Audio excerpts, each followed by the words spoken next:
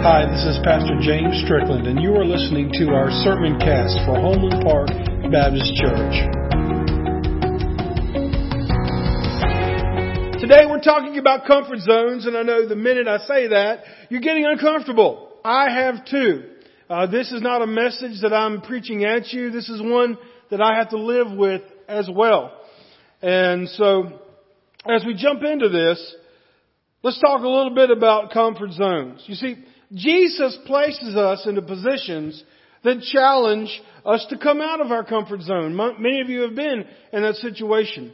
And those places can be intimidating at times, can't they? They can be scary. But the thing is that He remains with us. And He teaches us great lessons throughout this whole experience. Well, there's some science actually behind the comfort zones. And on a website called lifehacker.com, Alan Henry and Rebecca Fishbein wrote an article entitled, "The Science of Breaking Out of Your Comfort Zone, Why You Should and Should Not." And in this article, they give evidence that of the fact that we all know that most people like to be comfortable in their lives and in their surroundings. And I got a great example for you. We've all seen it before. We all saw it this morning, right as we started. We see it every Sunday morning during the welcome time. That's what I love about being up here. Y'all think I can't see nothing? I can see everything. I mean, it's like the crow's nest over everything.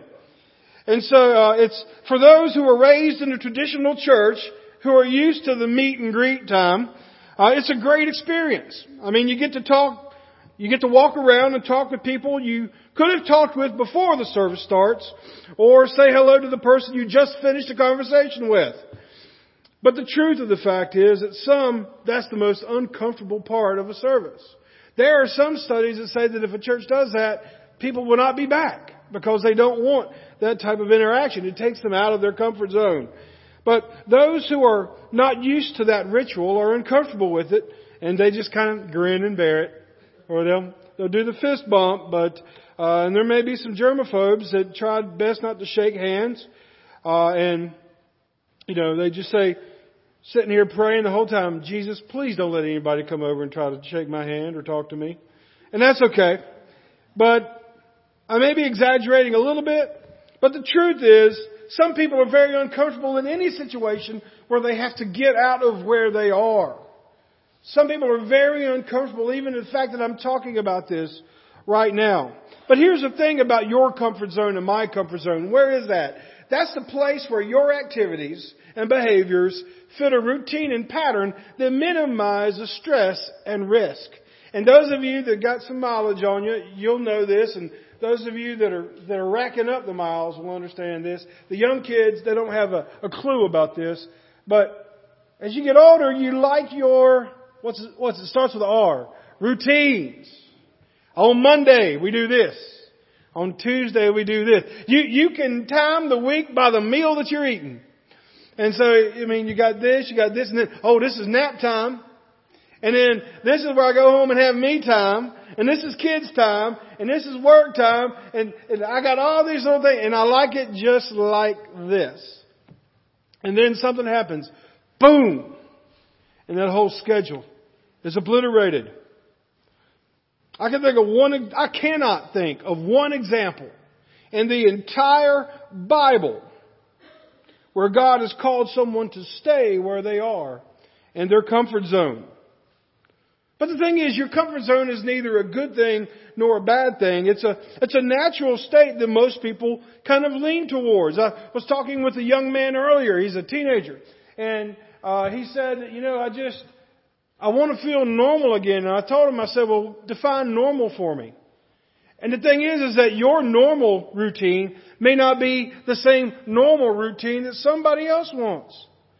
Some of these guys, if they are awake, they got to have a ball in their hand, throwing it or chunking it or shooting it or doing. They got to have something to be doing something all the time. And some of you older people are saying, that just exhausts me even to think about it. Many of you want to retire and get back in that recliner and stay there until the funeral home comes and takes you out of it. No, hopefully you're not like that. Because I'll tell you, when you get in that recliner, you'll never get out. But the truth of the matter is that we all like to be comfortable. But Jesus is not interested in our comfort. You see, think about it. In the Bible, Abraham, what did he tell Abraham? Get your family and go. Where are you going? Well, where are we going? I'll tell you when you get there. Okay? Noah, build an ark even though you have never seen a drop of rain, because I'm going to be sending a flood. Moses, rebel against Pharaoh and those you love to lead my people out of Egypt. Jesus, leave your throne to be born in a cold, dark, secluded cave. Jesus, die a death for people who will not even appreciate it. Yes, God does call you out of your comfort zone today. He calls me out of my comfort zone. Why does He do this, folks? So we will trust Him. So we will trust Him. These storms that we go through, they test our self-reliance. They test our strength and our understanding. So the question is, are you willing to get out of your comfort zone today? The people in these miracles that we have been looking at and we look at this morning are people that needed peace. But Jesus knew the only way they could get that kind of peace is for them to get out of the comfort zone. My friend, if you are seeking peace in your life, but you want to find it in your comfort zone, you will not find it. Jesus doesn't work like that. Let me show you why. The first thing is, we need to find your way out of your comfort zone with faith. You need to find your way out of your comfort zone with faith. And before we read verses 23 through 25 of Matthew 8, let me give you a little bit of context. You see, the great thing about walking through Matthew 8, as we have done over the last few weeks, is that we have a greater idea of the context to which the Scripture is written. We know that Jesus was ministering to people and great crowds were following them. I mean, this was a movement. And to be a disciple was to be a part of the greatest movement they have ever seen. This whole movement would have made the whole Elvis movement look small. Or they would have made Taylor Swift look like a amateur hour sing-along person. I mean, this was the thing that was happening. Everybody wanted to be a part of it. And they saw Jesus teach with authority, heal a man with leprosy, heal a Roman officer's young servant, and heal Peter's mother-in-law, and cast out many who were demon-possessed. And we learned last week that Jesus told them that all of this is great, but I want you to understand there's going to be a cost to following me. You may not see it now, but there will be a cost. Little did these disciples know He was about to give them a great object lesson on that fact. With that, let's read verses 23 through 25. Jesus calms the storm. It says, then Jesus got into the boat. If you're an underliner or a note taker or a highlighter, just underline the fact that Jesus got into the boat with them. And He started across the lake with His disciples. And then my favorite word that the New Living Translation uses is in verse 24, suddenly. Suddenly a fierce storm struck the lake with waves breaking into the boat. But Jesus was sleeping. I don't see how, but He was sleeping. The disciples went and woke Him up, shouting, Lord, save us. We're going to drown. So what can we take from that? Number one, the saying Jesus is with you is more than a cliche. Like if I were to tell you in the midst of your uncomfort right now, in the midst of your storm, I will tell you Jesus is with you. And they say, yeah, I hear you, preacher. That's the problem with us Christians that have been believers for a while. We know what the cliches are. We know what the Bible says. But we've heard it so much that we feel like it's not for us. When it is. Jesus was in the boat with the disciples. Jesus is in the boat with you. This may seem like a simple interpretation, but it may be a profound one. Jesus is in the boat with you. He arranged the boat. He prepared the lesson. He got you to the point where you needed to learn the lesson, and He gets in the boat with you. You know, I really appreciate those who lead people and those people that lead me. I have people that lead me, and I appreciate it when they say, you know what, James, I'm not going to ask you to do anything that I won't do myself or haven't done. And then when you see that play out, you're like, that is awesome. That here is somebody that's leading me, but yet they are not too prideful to do whatever. Jesus didn't say, yo guys, get in the boat. I'm going to stay on the shore. He didn't say, do as I say, not as I do. Jesus told them, get in the boat. I'm going to get in the boat with you. And so when Jesus asked the disciples to get into the boat, remember, He already knows there's a storm coming. He will ride it out with you, and there's nothing that He will ask you to do that He has not gone through Himself. Here's the next thing we see, is that we cannot stop our storms. We can only endure them. We cannot stop our storms. We can only endure them. We've had a lot of chatter lately about storms. Coming from Wilmington, we heard a lot about storms and went through some hurricanes, not nearly as severe as what they just went through, but category 2s, category 3s. It's scary. You've got to prepare. Some people board up windows. Some people just get out of town. But the truth is that we cannot stop the storms. We have no power to stop the wind. We have no power to stop the rain. We can only endure them. Suddenly, that word suddenly is an intersection at the Bible. It is an intersection. An intersection that you and I come to every single minute of every day. And that intersection is that intersection of your will versus God's will. Suddenly is a word that means I'm cruising along, doing my life the way I want to do it, and then boom, something happens. Suddenly, God breaks through. The word suddenly occurs in the Bible 101 times.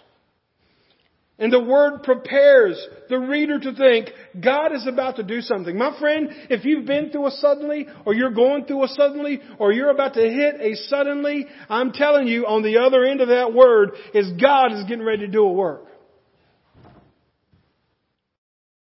You can prepare for suddenlies. Just like the Weather Service does its best to predict bad weather and to prepare people. You can make sure that you have flashlights, fill your tubs with drinking water, get camping equipment, a generator, or leave town, whatever you need to do. But the truth is, when the storm hits, all one can do is endure it.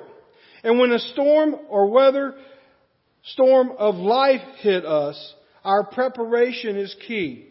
But it is no replacement for Jesus. My friend, if you go to church every time the doors are open, and if you read your daily bread every day, and if you go to Wednesday nights and you do everything, and you go to concerts, you do all of these activities, it will prepare you, but those things are not a replacement for clinging to Jesus Himself. A piece of curriculum won't save you. And I got news for you. God's Word is precious. But God's Word leads us to the one who saves us. It is Jesus. And Jesus is in the boat with us. And even expected storms can take us out of our comfort zone. See, the thing is, the Sea of Galilee was like a big bowl. The Sea of Galilee was this large body of water that was surrounded by hills. So it was nothing for the wind to just sweep down, and they could have a severe storm just like that. And look at the Bible's text. What does it say the storm was? The storm was fierce. My friends, when we endure storms in our life, they are often fierce, are they not? They're relentless. The storm struck the lake, and the waves were breaking into the boat. Now, I've been in a boat. Don and I were out with a friend last year, and he decided to go from the Intercoastal Waterway out into the Atlantic Ocean down at Carolina Beach. Now, the waves on the Intercoastal Waterway are one thing, but when you get out into open water, trying your best to hold your lunch down. And so he thought he was going to be smart and take a quick turn, and I swear my ear touched the water. And I was like, turn it around, go back, I'm done. Now, if it had been a bigger boat, it'd have been better, but hey, we laughed about it. He said, I was in control all the time, but I saw the look in his face. He was not. It was funny, but I'm going to go ahead and tell you, it scared the mess out of me. Because I was out of control. I had no control over what that boat was doing. I had no control over what that wave was doing. And my friend, there are times in life when those waves will come, throw you around, and your ear's going to touch the water and you have no control, and all you got to do is go with it. But my friend, I know this, that Jesus, thank God he was in the boat that day. Jesus take the wheel, the boat, and the whole thing. But the truth of the matter is that it's one thing to have that illustration. It's another thing that when we finish here today, you got to go back and get in your boat. But my friend, Jesus is with you. Jesus was there, but he was sleeping. He was comfortable. He was in his comfort zone, and the disciples were not. And speaking of comfort zone, I don't know if you get this when you read this passage. What were most of the disciples? Fishermen. And not just, hey, I'm going to go get my fishing license and fish off the pier. They fed their family with fishing. They filled their wallets with fishing. They were deadliest catch type fishermen, and they were scared. That tells you what kind of storm it was. What does that tell you and what does that tell me? It tells me that no matter how good we think we are, there is always something bigger, nastier, and uglier out there that's going to force us to call to Jesus. Things that we cannot handle in our own strength. So that brings my next point. Turn to Jesus for help when life gets uncomfortable. Maybe I'm making too much out of this, but I just think it is amazing that it says the disciples woke Jesus up. Do you get that? The fishermen came to the end of their own confidence.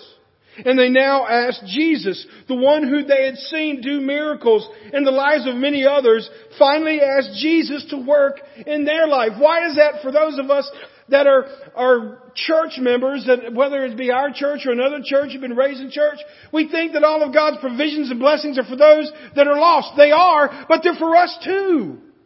But we're too self-reliant and too spiritual and religious to think we need it.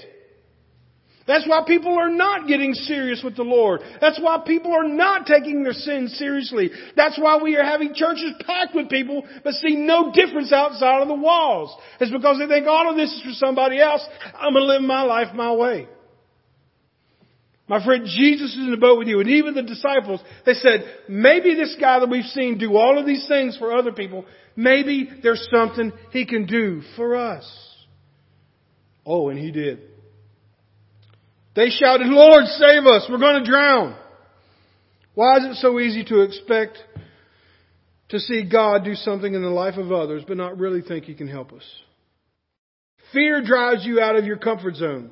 Fear will always drive us out of our comfort zone. And some people handle it in different ways. Some people look to addictions. Addictions to substances. Addictions to lifestyles. Addictions to self-destructive behavior. Some people look to other people. Some people look to other things. Folks, all we have to do is ask Jesus to help us when we are out of our comfort zone, and He will. He shows us this with the disciples. The next thing we see is that only Jesus can control the storms. Only Jesus can control the storms because He commands them. Let me give you a little illustration.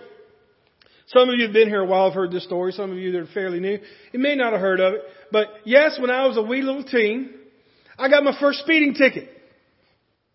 I was not proud of that. And it was probably the whole distance of the trip maybe was a quarter of a mile. Basically, I went down the hill to meet my friends and they were there. And as I was going down that hill in a Chevrolet Monza, if you don't know what a Monza is, Google it. It ain't much.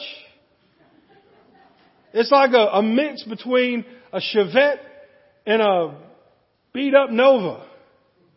But anyway, and don't be impressed that I got a speeding ticket. The area was a 35 mile an hour speed limit, so I might have been coasting at 45 downhill.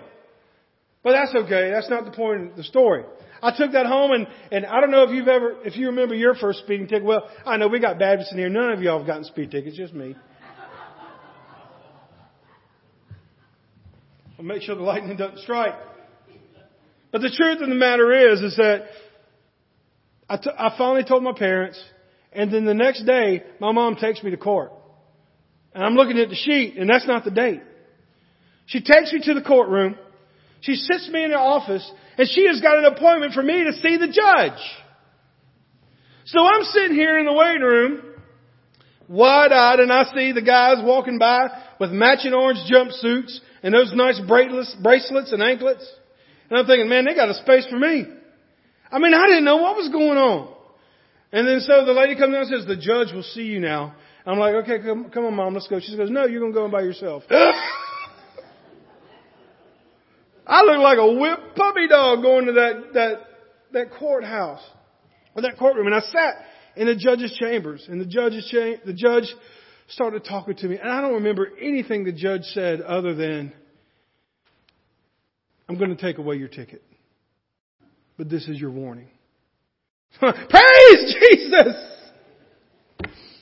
But the truth of it is, I was just amazed. I found out later that my mother got with the neighbor who lived beside us. She worked for that judge, and that's how all that got. Mama, you got me on that one. But here's my point of that dumb story. My point is, the judge forgave the ticket because the judge had the power to do it. Jesus is with you in the storm.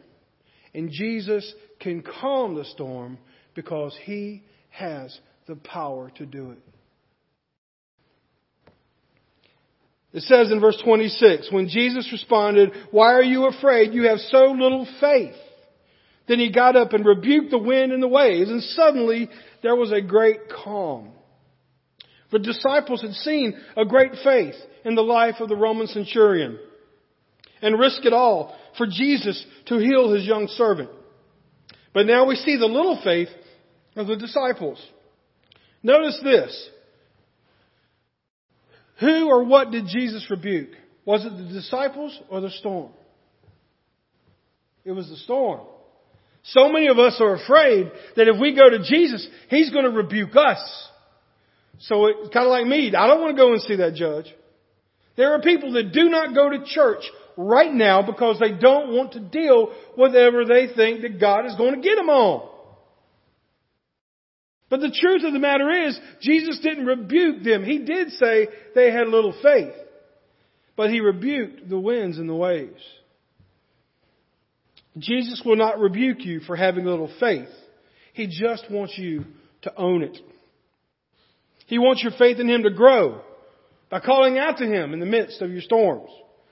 And then in verse 26, there was another suddenly. It says, suddenly there was a great calm. So just as suddenly as the storm came, suddenly the storm left. And after the storm, there was calm.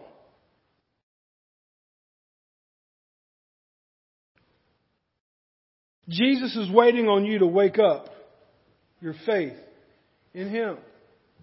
Just as the disciples woke Jesus up, Jesus is waiting on you to call to Him. And then the third thing that we see here is that Jesus is the one to get you out of your comfort zone and sustain you as you go through it. Only Jesus can do this. Only Jesus can pull you out of your comfort zone. And you think, what are you talking about? Oh, I see it every day. How many times have we asked people in our church to do something? They say, oh, preacher, I can't do that. I'm too old. I'm too young. I'm too busy. I'm too this. I'm too that. Who are you to tell God what you can't do? Who am I to tell God what I can't do?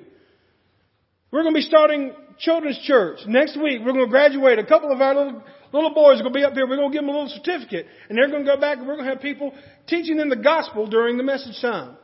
We're going to have, those little boys are going to be out here during the worship. They're going to get to see you. They're going to get to shake your hands. They're going to get to do all that stuff. We got a sign-up sheet in the back. And the same people are signing up. Nobody new. Nobody over the age of whatever. I guarantee you, if it's your grandkid in there, you'd be doing it. If they came to your house, you'd be doing it. Or wherever it may be, prayer meetings or church attendances. If you wanted to be there to get out of your comfort zone, you would. But you don't. If you want to get out of your comfort zone, Jesus will help you with that. And here's the thing I love. The disciples did not fully understand Jesus, but their faith in Him made them stronger. Y'all, I am not perfect. And I got news for you. You're not perfect.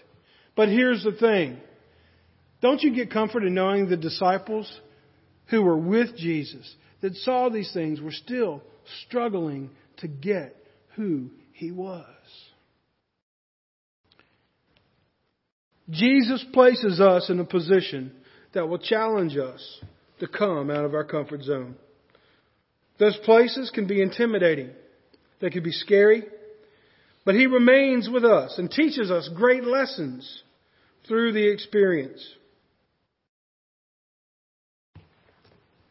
Jesus calls you into the boat today. Listen to me. Every eye, every ear.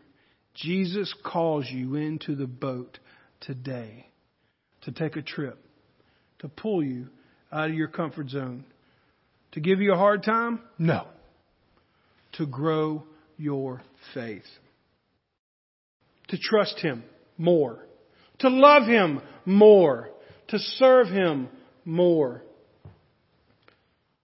But to do that, you got to get your eyes off the waves and back on Him. So your out of comfort zone experiences will help others who are in their own storms as well. Let's pray.